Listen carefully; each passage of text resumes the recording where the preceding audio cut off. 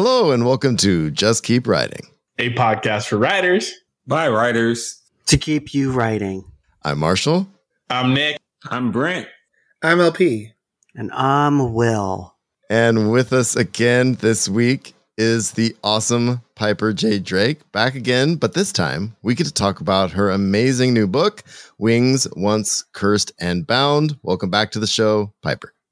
Thank you. And I'm so excited. We're excited as well. Congratulations. We're stoked. Let's just get to it. Will? Okay. I know that there are questions. I'm like holding a stuffed animal in comfort here because they're going to be hard. You're going to make me think, aren't you? I'll be honest with you. The first question may sound like a surprise, but it shouldn't be. Okay, go. I'd like you to describe in 3 words that can be completely unrelated of writing this book.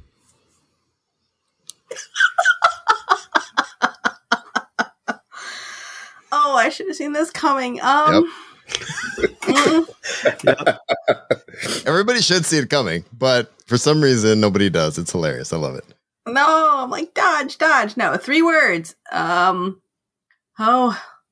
Childhood.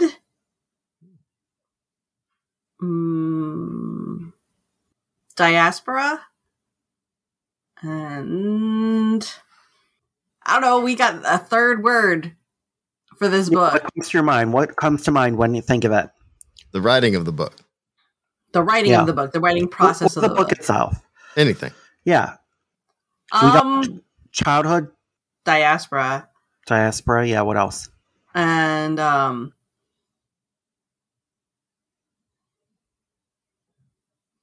flying. You got this, Piper. And crying? Flying. Yes. Okay. All right. So let's unpack them. Let's talk about childhood. Why childhood? All right. So a lot of the inspirations for the main character, Pirapan, and being a Kinari is because as a kid, my mom used to tell me Thai folk tales all the time. And also I studied a little bit of Thai traditional dance, not formally, but here and there, because I was a dancer, traditionally Western trained. So from age 3 to age 28, I used to dance with a dance company. Like I used to go to classes, and then when I got old enough, I danced with the dance company in ballet, like Western ballet, jazz, hip hop, lyrical. Right. So had a lot of dance training. And so, of course, I was interested in Thai traditional dance here and there when the opportunity arose to learn about it. Not formally, but, putting on exhibitions for Thai dance in college and things like that. And the fun thing about a lot of Thai folklore is that it is also portrayed in Lochon, like Thai traditional dance. And so one of my favorite mythologies or folk tales was Menorah, which is about a Thai bird princess. And, the mythological beings called Kinari, right? Menorah herself's a Thai bird princess.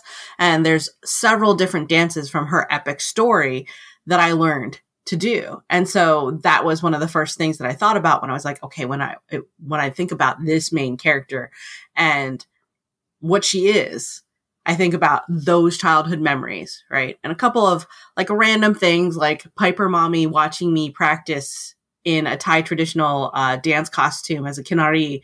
And even though the wings are from the hip on the actual Kinari in the Thai traditional dance costume, they are attached to the arms. And I'd be like trying to be all graceful doing the dance. Mom's like, you don't look like a Thai bird princess. You look like a hovering turkey. So some of that childhood memory stuff came back, which leads me into the 2nd word, which is diaspora. And a lot of that has to do with the way that I was trained to dance in Western style and then trying to convert or pull into being able to do Thai traditional dance, which has a different step. It has a different posture about it. Not in any way curved down or anything, but like the where your balance is and how far apart you position your feet, the kinds of costume you're wearing, the way that you would tilt your head just so, or the way you would hold your arms, things like that are all different in Thai traditional dance than it would be for, let's say, like Western ballet. And especially the way that the tension and the positioning goes all the way down the arm into the fingertips was something. But also my mom would be like whacking my bum because of like how my tailbone turned, or like the way my hips turned out or didn't turn out. And the way that, like, again, the whole how far apart your stance is to ground yourself in balance when you're standing, right? Like, so being diaspora and growing up in the US, everything about how I moved through the world was pants oriented. And a lot of the Thai traditional dance costumes are in very long, ankle length, close fitting, close wrapped skirts. Except if you check history, they would do the wraps where they would bring it up through the legs so that you could move. But again, it wasn't so that you could be like, pants, I'm going to stand with a broad stance and my legs out and I'm going to be running 2 steps at a time anywhere. Right? No, you're still pretty close together. Likewise, when it comes to that traditional costuming. And the other thing about it was like, when I would put on the Thai traditional dance costume, that stuff's only tied on. There's no zippers anywhere. And it's like a piece of fabric wrapped around your waist, and there's a piece of fabric that goes around the top. And anyone who knows me in person physically knows I'm a 3D girl with some curvature. So when I would perform, we would tie me into the costumes the traditional way, and then my mom would like back it up with sewing with the kind of cotton twill twine that you would use to tie up a roast, like that thick, like holding things on. So again, like that whole diaspora thing of like trying to figure out who this person is, and she is a dancer, and how much she knows about who she is, and thinking, okay, so she struggled a lot with that culture. She struggled a lot with who she is just human wise, right? But what happens if none of your family knows anything about being Kinari because it's been generations and everybody thought they didn't exist? So you just find yourself trying to teach yourself about who you are, and all you got is like one legend and a couple of traditional dances. That's all you got to figure out who and what you are. So that's why a lot of bouncing back and forth between like childhood memories and diaspora, and not even the memories of being told the actual story, just the memories of trying to move. Yeah. And what about flying? Okay, so again with that turkey story, apparently Yeah. I don't dance like a flying bird princess. I hover like a turkey. So I tried to Monty slip that Piper. joke into the book and it didn't make it. So my next question is going to be tough. I want to like throw that out there, Piper. Because, I've read a lot of your work, and I feel like, and I said this in the other episodes, that this feels like the most Piper story. Like, I feel like this is like the closest book that I've read of yours. And I think I've read almost all of your books, except for maybe 2, that you've written. And I want to ask you this question. God, do you want to say something before I ask? No, just hit me. In the last episode, you talked about balancing structure with readers' expectations that you have. And it really made me think of, do you feel like you have to placate white Middle Western readers to get that balance? And maybe why you haven't leaned into like your culture even more so? Or do you feel like that was more of a publishing thing? Because when I've read this book, I was like, God, I feel like this is like your essence more than anything I've read. Or is it that, you're just getting better as a writer and you're getting more comfortable and you're like, okay, now I'm ready to tell this story? So I don't know if it's either one or the other perspective that you've proposed out there. I think that, first of all, LP and I talked a lot in previous episodes about, the choices and the strategies that a person as a writer may or may not make to either appeal to a more mainstream, broader audience, or to niche in to a specific audience that is looking for, specifically this flavor of writing. And I think that there's a place for both, right? I don't think I've ever thought of it as placating the cishet white crowd ever, or the Midwest audience or readership. It's never about placating, because that's an exercise in futility, right? If they're not going to be satisfied, or they're not going to like the taste, they're definitely not going to ever be satisfied. They're never going to like the taste. So I'm not spreading my legs for them, right? Like, so, I went there. My bad. So instead, I think it's more along the lines of different books having ranges of experience, and how vulnerable I got while I was giving that range of experience to my characters. Right? Like, so some of my early books, I got real vulnerable in Hunting Cat, which is one of my earliest sci-fi romances. And so you got a lot of vulnerable emotion, and it got kind of whitewashed out in editing, but Caitlin is Asian diaspora. I just don't go into it deeply because this is space exploration, right? Like, who knows what genetic stock she comes from Terra? She just was intended to be Asian diaspora, like, but like generations out in space kind of situation. So, the emotions and stuff didn't necessarily have to do with cultural identity. I didn't put a lot of that in there, but I did make myself vulnerable from an emotional standpoint with Caitlin. And I think that came through really, really beautifully in Hunting Cat. But later, when I switched over to romantic suspense, I think where you see my vulnerability and where it shines the most in the characters is in the dogs, right? And rather than the humans, because like there's so much of my heart in the dogs, and what I remember of my Kaiser and my Mozart, my dogs that were working dogs that I rescued and lived out the rest of their twilight years with me, came through in the way that I wrote the dogs in the True Heroes series. So the humans, maybe I didn't take the time to make myself as vulnerable when I was writing them and exploring their emotions and their identities, right? And then you move on into the Mythwoven series, and the fact that I was really, really exploring some stuff that I hadn't poked at before with Pirapun, right? With my childhood and some of those feelings, that the vulnerability that I allowed to come through my character there is something new that you're experiencing with my writing. And yeah, I do also think that it is partially me becoming better as a writer. And I also think that it cannot be ignored that I also was with an editor who got my book better than any other editor I've ever worked with. And so things don't get pulled out. I don't have to fight or stet or spend a lot of frustrating time compromising.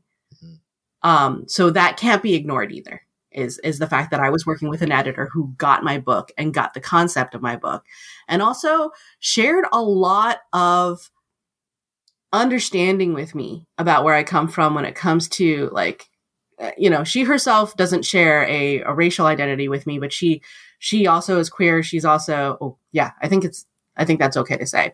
And she's also like a gamer like I am. She plays TTRPG like me. So she understood a lot of my love for like Shadowrun and World of Darkness and a lot of these worlds that are kind of urban fantasy or post-apocalyptic urban fantasy, that have that edgy feel to them.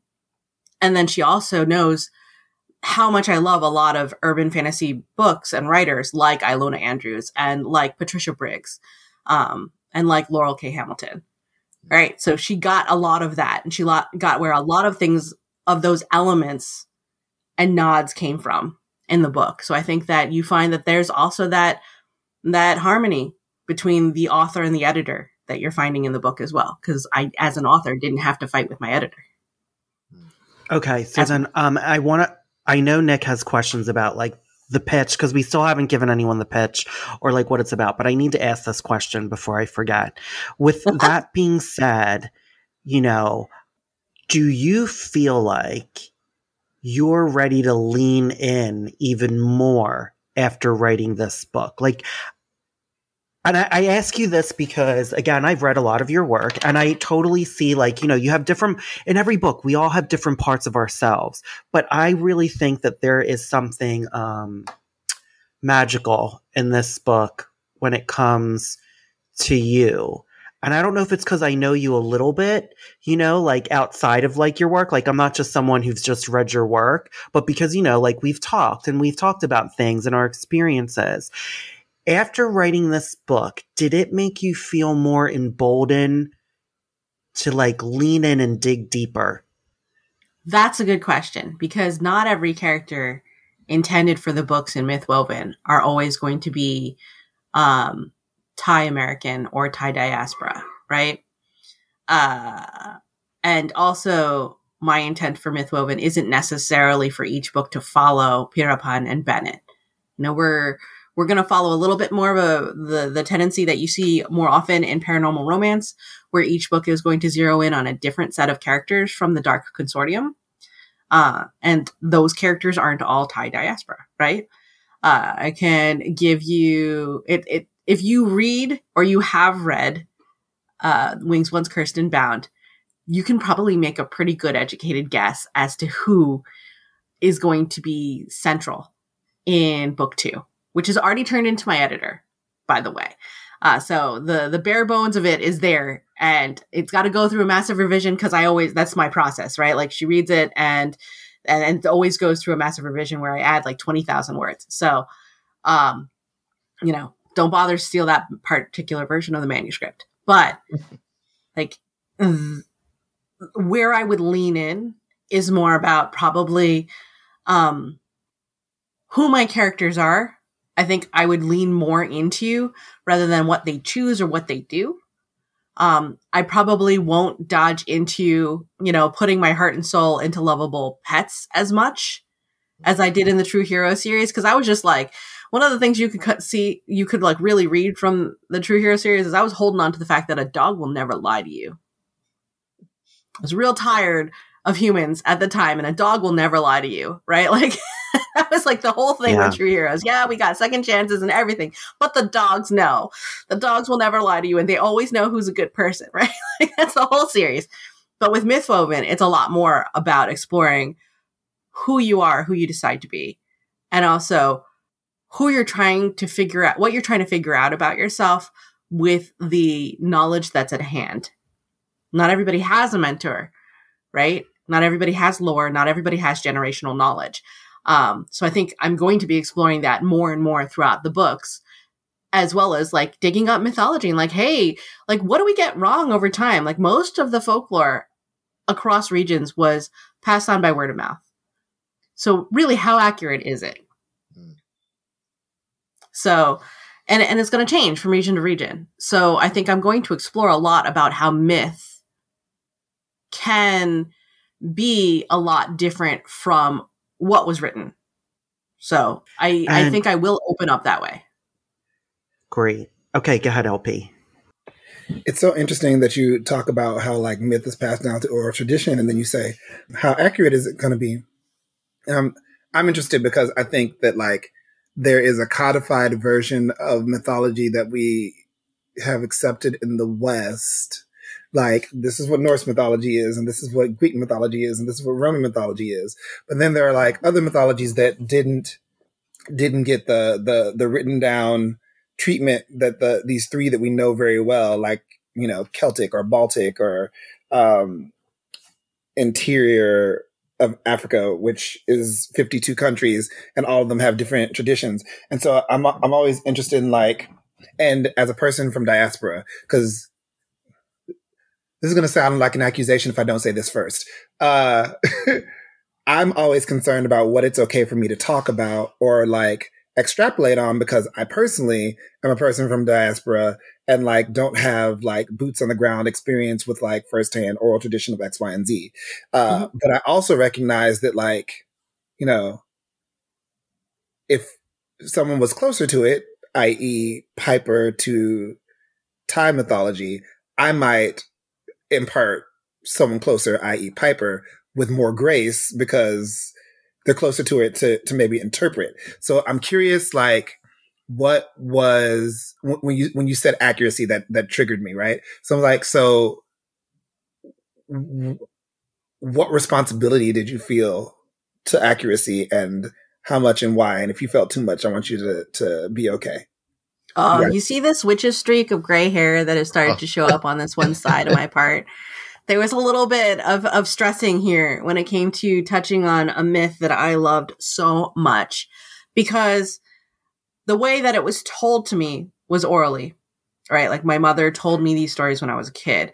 And when you ask any of her relations, like, any of my aunts, uncles, my grandparents back when they were alive, because I was a kid who would be like, I would like a book on mythology, right? Like I've got a book on Roman mythology. I've got a book on Greek mythology. I would like one on Thai mythology.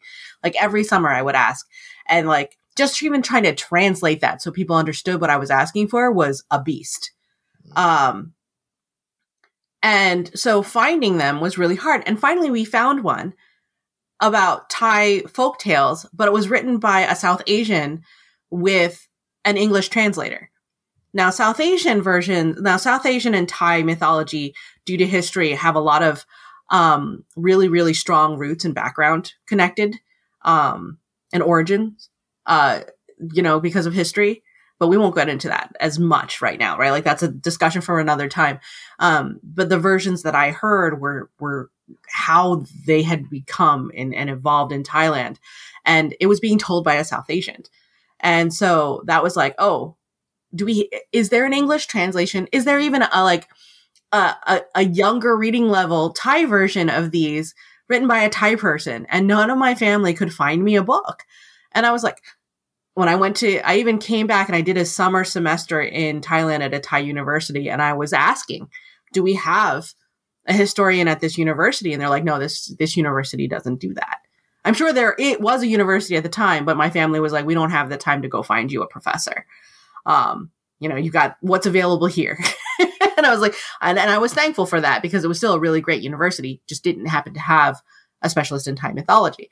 So what I knew was that I had the mythology and the stories that my mother told me and I remembered. And I have a very good memory, right?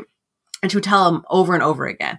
I had the reinforcement of walking around Wat Prakao, the ancient palace, and the murals there, which is about the Ramakien, which is a different epic tale. But at certain points there on the murals, Kinari are in the background, right? And then I also had the dances. And then I had these other, and literally as I was doing research now here in the 2020s, I did find another reference that I had mentioned in a previous episode.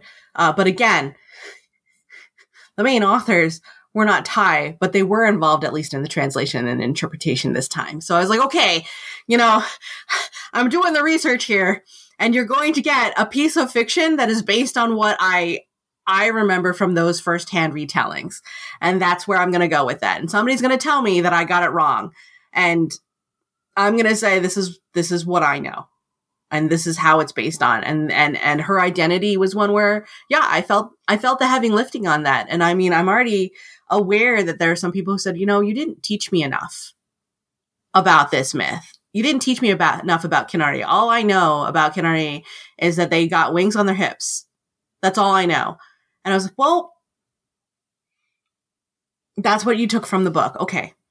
I'm not going to apologize, but I'm also not going to be able to respond because the book's out there. I'm not going to be able to add more. Are we going to learn more about Pirapan? Yes. In the fact that there are bonus content short stories out there, both in the Bookish Box Looks edition, as well as will come out in Patreon. And there will be cameos of Pirapan and Bennett throughout the future books, where she's continuing to learn about herself, and Bennett and Pirapan are also learning about each other and continuing to do so as the other Dark Consortium characters are central to the story. So I plan to get into that. But yeah, there was some heavy lifting, and I'm also real nervous because the whole point behind Mythwoven is that there's going to be a lot of other folktale and mythology from other places. Mm-hmm. And I'm not as close to that. I'm not as much of an authority as I am with Thai mythology. So I feel that too. Okay. So because we're like 28 minutes into the podcast and we haven't even given the pitch. So give the pitch for the book. I mean, what I pitched it. Do you want the pitch that I gave to my editor first? Yeah. Bring it, sister. So I was like, okay, it's kind of a Warehouse 13 meets the Librarians, only time mythology inspired. And they're not crazy enough to keep all of the items in one spot. Because that always seemed kind of odd to me. Like, why would you gather all of these dangerous things in one spot? Like, why? That's a good point. Yeah. I literally had a TTRPG back just after college, in the new adult days after college, when we were kind of trying to be adults, but like we were lucky if we put our pants on, which, I have not advanced that far since then. But, we had a World of Darkness campaign, which was, I think it was called the Beast of Asharu. And the point behind it was all of the people in that World of Darkness group, and was like a cross thing. It wasn't just Vampire the Masquerade or Werewolf. We had like representatives from each of the things from World of Darkness. And we were running around grabbing pieces or acquiring pieces of this cursed Beast of Asharu to reassemble it, to quote unquote bind it, to keep someone else from reassembling it. But we reassembled this beast. Why did we think that it was better to have this all together? Like, this isn't Dragon Ball where you get a wish out of it, right? Like, we thought it was better to bring them all together, to keep it bound all together instead of keeping it all separate apart across the globe. So that was always something I was thinking about during that campaign. Like, why are we bringing them all together? It seems like a bad idea. So I wanted to create this thing where we're going after these objects of myth and magic. And who are the characters that are going after these objects of myth and magic? What if they're forgotten beings as well? And what if they're real? And so we ended up with this urban fantasy situation where people are literally just going after objects of myth and magic, and they themselves are beings, supernatural beings. So that was the pitch that I gave to my editor, and she was like, okay. And the only thing she asked was, are you trying to go post-apocalyptic like Shadowrun style, or are you trying to pull this more World of Darkness present day with fantastical elements? And I'm like, World of Darkness. And she's like, I'm sold. And my agent was like, I'm lost. And we're like, it's okay. We've got this. I want to go back real quick. Nick wants to kill me because he has questions, but I just want to ask this one question. You said one. I want to go back to about like when I said that feels like more you, and like I feel like you like leveled up.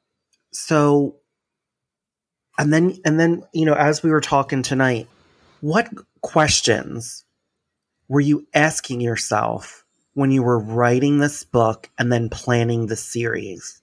Because maybe this is what I'm feeling from it. I feel like you're asking these really important questions that are like maybe hitting home in some way.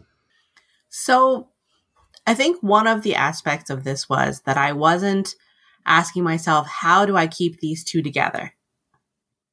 It was more, as I was writing, who are each of these people? And what are they what challenges do they face? Right? And as a third question, how will they end up together at the end? So it was a different approach, right? Instead of thinking about this, because I wasn't writing a romance. So this wasn't where the romance arc is the central plot line. For me, it was, hey, yes, this is still this still is along the lines of a paranormal romance. This is still kind of a paranormal romance for some people. Like if that's what they want to take away from it. But it's also an urban fantasy in the fact that there's a problem to resolve. And who are each of these people, and how are they overcoming both this problem to solve as well as overcoming their own baggage that they carry as they all come to meet each other? So that was, I think, the difference in the way that I came to the story and what kinds of questions I asked myself, right? From scene to scene, it was more like, who is my character? And in this scene, what are they struggling with? Is it belief? Is it plausibility? Is it survival? Is it just, I want to go home? Like, what is it? Okay, so my next question is, and Nick, you're next. You've been saying that over and over again. I think we should hold on. I don't know. Hold on. I gotta get in here. It's that takeover spirit. It's that takeover spirit. Look, Piper, before this, it was, Nick, get some questions for Piper. You got this. And I'm like, great. Well, we just prepare some too, because we know you like to ask very deep questions. And he hit you with the home run right off the bat. I didn't know that was coming. He's like, I'm congested. I'm not going to talk much. I'm talking all the time. I know. I'm that bitch. Okay, I'm that ass. Ask your question and then let Nick go. How about that? All right. This is my last question. You mentioned Laurell K. Hamilton. Yes. As being one of the influences. What is it about works like hers and some of the other ones that you've mentioned that you wanted to kind of pick from those influences and then really make it your own? One of the things that I loved about my introduction to Anita Blake was not just this character who was a little bit irreverent and she was quite, for the time period, an unlikable heroine with like these snarky commentaries and comebacks and stuff. And the fact that, Anita Blake recognized a lot of mythology, right? Like one of my favorite scenes was when she recognized that they were going up against a Quetzalcoatl. And I was like, oh, hey, that was fun. That was interesting to me. But I think one of the things that I liked about the series in general was that it was here kind of an alternate present day reality with supernaturals. And those supernaturals just trying to survive, right? Even vampires. She's a vampire hunter. She literally is an executioner. And she keeps meeting vampires. Like, damn it, she'd feel bad about killing, right? I really liked how even though she is who she is, and she hates, and she's unreserved about telling why she hates, she also has room in her mind and her heart for meeting people, and she recognizes them as people first, that damn, she would really feel bad about killing this person right now. Right? And so I had fun with that idea of like, I'm just a supernatural trying to survive. I'm just trying to blend, or I'm making a choice not to blend, because is that not the diaspora experience? All right. So I loved that without being able to put words to it, because I just didn't have diaspora as a vocabulary word when I first read Anita Blake, and I didn't have the discussion or the discourse. But I had that feeling of, hey, this world is just a bunch of people who maybe don't have a source land or a home that they get to go back to. And they're just here now trying to make a place for themselves, trying to survive. And one of the things I loved about Patty Briggs is, again, not just the main character, but all of the characters were like trying to stay under the radar. Trying to stay under the radar, but also make lives for themselves. And also low-key ending up having to deal with what everybody does to everybody else. And there's human elements to it, and there's supernatural elements to it, but it still comes down to the human nature of like, dang, things people do to each other. Right? And so I loved that about, and I honestly liked Mercedes Thompson and the characters better than I liked Anita Blake and the characters, because I had, like, Richard broke my heart, and he can burn. Yeah, Richard's an asshole. Right? Like, I had problems with that. And then who Anita became over time, having nothing to do with her power ramp up. But the choices she made were ones that I was like, okay, as Anita evolves as a person, I completely respect her, but I have less in common with the choices that she makes anymore. And that's totally okay. I really, really loved the next series that came out with the Meredith Gentry, because I found that I was able to latch onto Meredith and the choices that Meredith made better at that time when I was reading it, in conjunction to who I was. Whereas with Mercy in the Mercy Thompson series, or Kate Daniels, I never really latched onto Kate Daniels real well, but I really, really latched onto Andrea from the Kate Daniels series by Alona Andrews. Again, that urban fantasy. But if you notice, Kate Daniels' urban fantasy is very post-apoc, right? Whereas the Mercedes Thompson series by Patricia Briggs is really alt history now, or like alt reality now, not post-apocalyptic. And then you have the Anita Blake series, which, I mean, do we consider that post-apoc? No. I don't think so. It's still, it's right here, right now, but it's definitely a major change in population because of the vampire situation. and zombie raising. It's interesting to hear you talk about all those series, and I didn't realize something when you said it about Laurel, because I've read her since I was a kid. Mm-hmm. And Laurel's half Mexican. Mm-hmm. And most people don't realize that. And it's only flavored a little bit in the book. And then it just made me think, oh, this is one of the reasons why I probably like it. Because Laurel herself had no relationship with her Mexican side. So I feel like, you know, a lot of your influences of the things you're gravitating towards and then the questions you're asking now are really interrelated. So it's like taking your influences and also thinking of your life and then remixing it into you, which I think that's fascinating. Now, to be fair, when it comes to my Thai heritage, I am first generation, arguably, right? Both my parents came from Thailand, grew up in Thailand, came here as adults. And I had the opportunity to go back summers to Thailand. So, but even then, my experience isn't as involved as some of my other friends who, you know, spent a lot more time in Thailand and are much more fluent in the Thai language or had the opportunity to study more intensely Thai traditional dance or other things, right? So that spectrum was there. So I did end up leveraging memories of a friend of mine in college who I only got to hang out with her before, like, we had parted ways because of the age difference and her graduating out. But Carrie was half Thai, half Latina, and she only knew her Latina family. What she told me was she knew her father was Thai, but he died when she was a kid, and his family came from Thailand and took her dad after he passed, and they never heard from the family again. So she knew almost nothing about her Thai heritage. So when we became friends, I took her home a bunch. She talked to my mom. She had a lot of heartfelt conversations with my mom. My dad was a little bit more traditionally like, let me feed you, as his way of caring rather than talking or heart to hearts. That's just the way my dad is. But like, she just kind of soaked that up because she had a loving family, but she was missing some of that background. And so I wanted to try to pull that into some of my characters as well with the Mythwoven series too, because I remember how she felt about that. And I remembered how lucky I was that for my identity, I had a lot of generational knowledge. Go ahead, Nick. A lot of my questions, an answer have been given to most of them, but I do want to talk about your book, right? We've got a lot of the background on it, the writing of it, some inspiration, but let's talk about the book. Okay. I want your introduction to our two main characters because I think they're very interesting characters and they're very fun. But I want to hear your introduction to these two characters.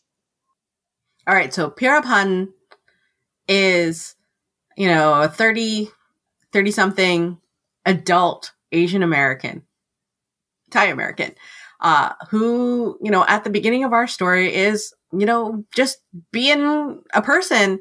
And she's in a dance rehearsal for a fundraiser, a charity fundraiser that's coming up. And she's doing this as a favor to her mom. And the main person in charge, the main coordinator, is a childhood friend she just cannot stand. Right. So she's very real because, like, this is the feeling like, oh, the family ties. You could see a little bit in some of the characters in Joy Luck Club if you ever watched that movie. But, you know, that kind of relationship is real where, like, your families are friends and therefore you were childhood friends. But also, like, there's some admiration between the two of you going on that you're struggling with.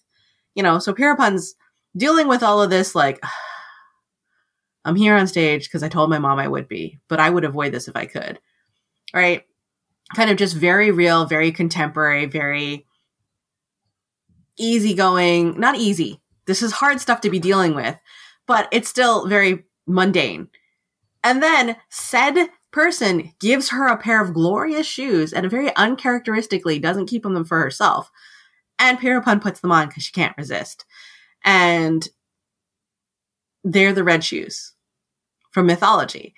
And so the rest of the time is Pirapan just trying to figure her way out, trying to figure out how to survive this situation where she's now stuck in a cursed pair of shoes, trying to be practical and just trying to survive one step at a time, literally one step at a time, when they're trying to kill her every time she tries to go down the stairs.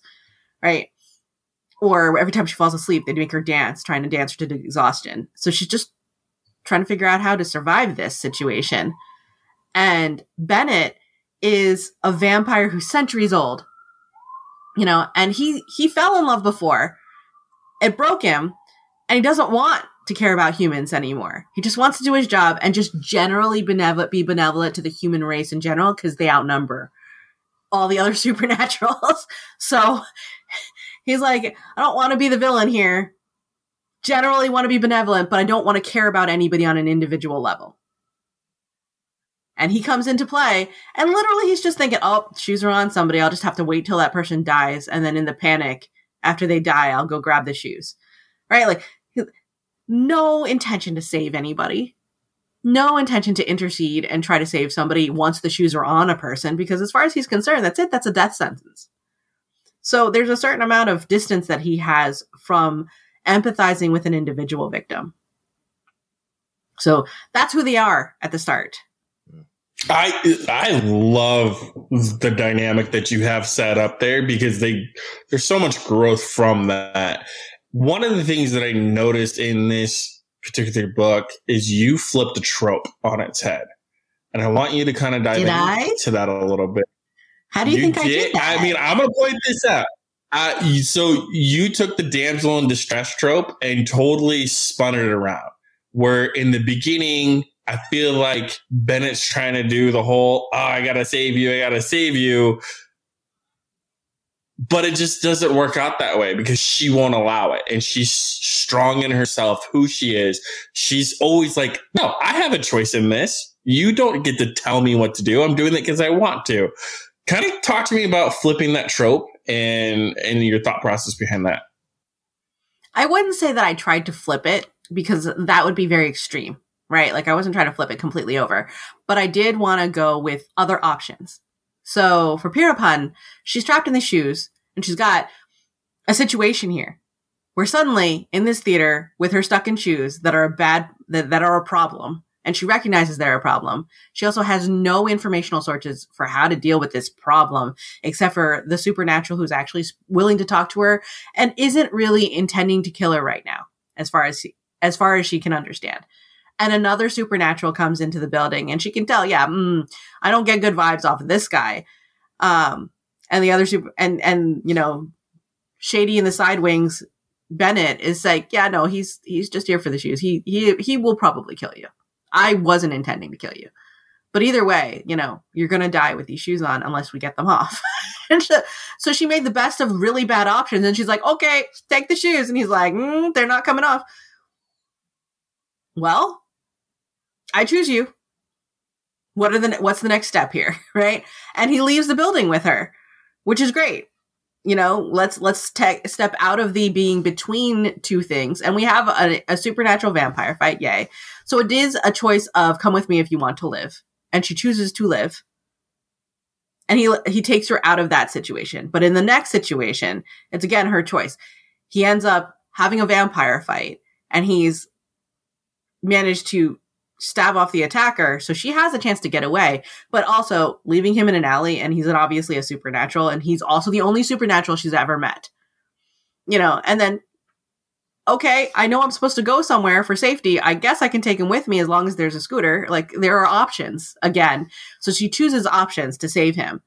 And then, again, there's also that fairness of, he saved me. He got me out of a bad situation, and now he's dying. And I think I can help here without dying myself. So I'm going to help.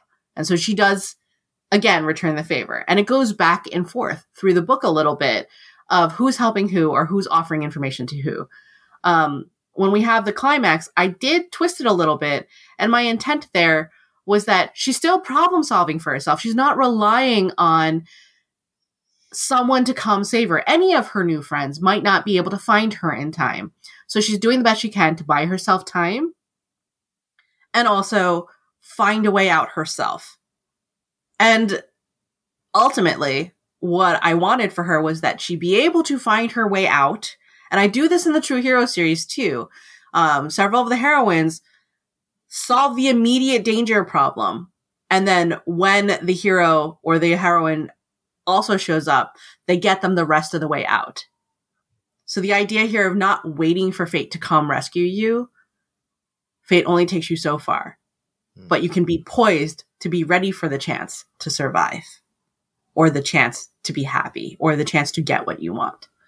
And that's what I wanted for my characters, is like, they're going to keep trying to be in a position where if help comes, they can take that helping hand. No, I love it. It's one of the things that stuck out to me was, I need to choose my words carefully. Some other writers would have chosen the damsel in distress and made Bennett the hero, the rescuer the entire time. We've seen that plenty, but I really like your choice with Parapan and like how you presented that. Like you said, another option on that one. And I don't know why everything you're saying, I'm like, man, she's a survivor. Like, she knows how to get through it. Is there anything from your experiences or inspirations for that type of character? I mean, I'm just a diaspora trying to survive, right? Like, no, there's a whole lot of different identities, but all right. So this is a bad B movie, but still a lot of fun. Was Predators, or was it Predator? And there was a quote from one of the main characters in there. That was a very military style quote. That was something along the lines of, the moment I was born, I dropped into enemy territory and I just started to crawl my way towards death. Right. And and that was kind of badass, right? I was thinking, I love that line out of this really B movie that I somehow really enjoy watching and playing in the background for odd reasons, because there's alien dogs in there that play fetch with grenades. So I was just like, okay, I kind of like that concept of we're all born, and from the minute we breathe, we're just trying to survive for the time that we have here. So I just think every person, the human experience, is about trying to survive. Now, the other thing from my experiences is, especially with mixed martial arts, I had a trainer who was like, okay, especially because I hate grappling. I hate grappling and I hate Brazilian Jiu-Jitsu, but I took both. And part of the reason why was because at the mixed martial arts studio that I was at, we tried to put practical application to the mixed martial arts we were learning. I was studying Junfan Jeet Kune Do. I was studying Muay Thai. I was studying Brazilian Jiu-Jitsu, and I was also studying Kali, which is weapons. And we would apply it to, hey, how can you apply this to self-defense?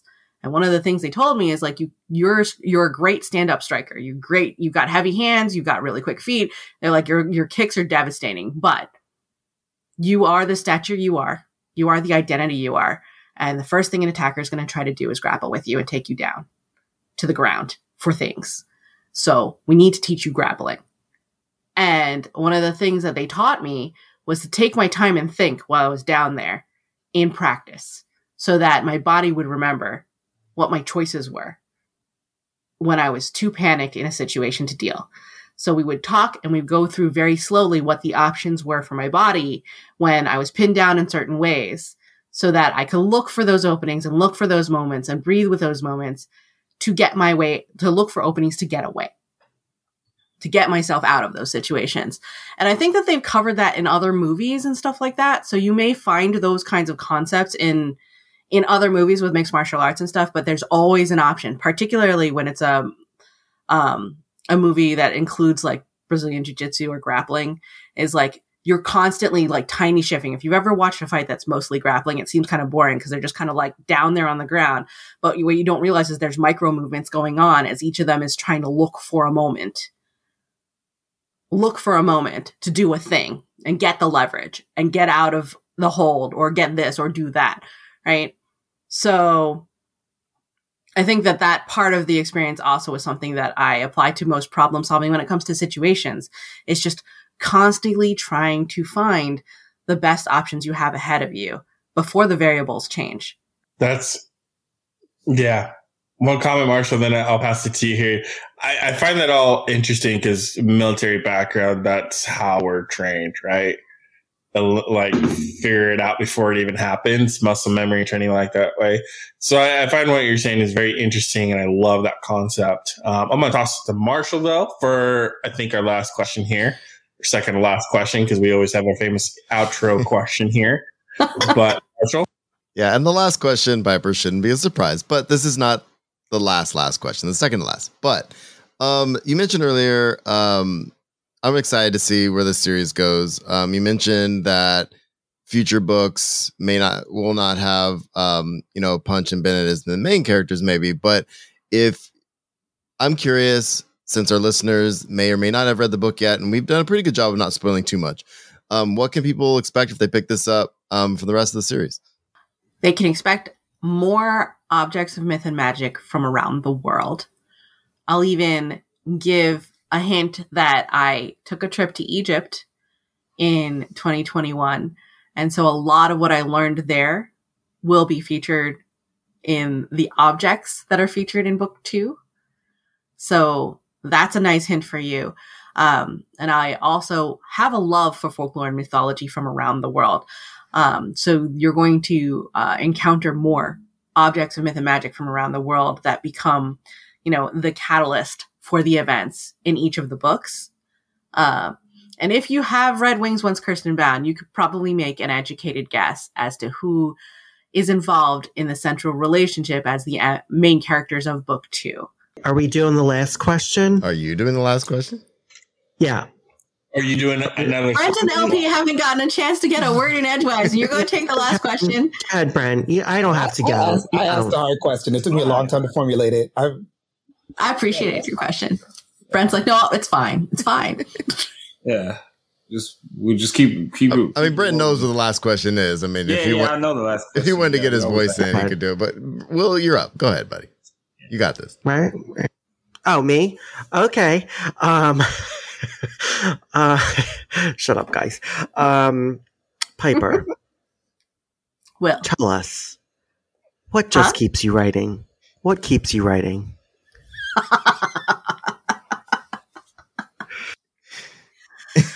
Oh, goodness gracious. I keep finding stories everywhere I go, everywhere I turn.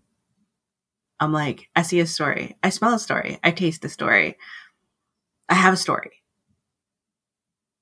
So I keep writing them. And honest to goodness, ideas are never the problem.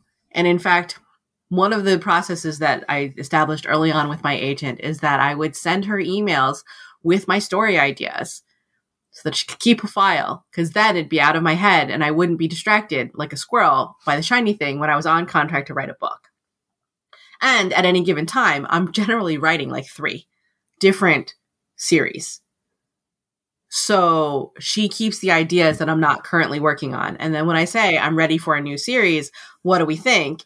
She will either grab what is most marketable of my fun ideas. Like she'll give me a list of my 5 ideas that I have given to her safekeeping out of the 20 that she's got. And she goes, okay, of these 5, which are the ones that you are most excited about? And then we'll talk about that. And she will also we'll try to get a Venn diagram of the ideas that I have that I'm the most excited about. And also she thinks are the most marketable at the moment, right? Because every story is going to be marketable eventually, just timing, right?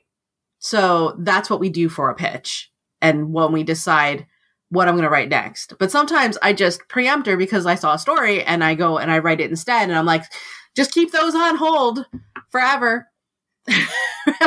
I'll get there sometime. So that's why I just keep writing, because I just keep getting ideas. Awesome. Well, I love that. Look, I can't thank you enough for appearing on the show. We had a great series a few episodes back, and we love having you here. And we're going to do it again, obviously. And we're very excited about the launch of your book. And thanks for coming and talking to us about it. Is there anything else that you'd like to say in regards to that? I mean, I don't know. I love talking to all of you. And I'm so glad that you've been so generous to give so much time to this series and this book in particular for discussions in the episodes that we've had recently. So thank you for having me. And we'll do it again for sure. Thanks for coming along.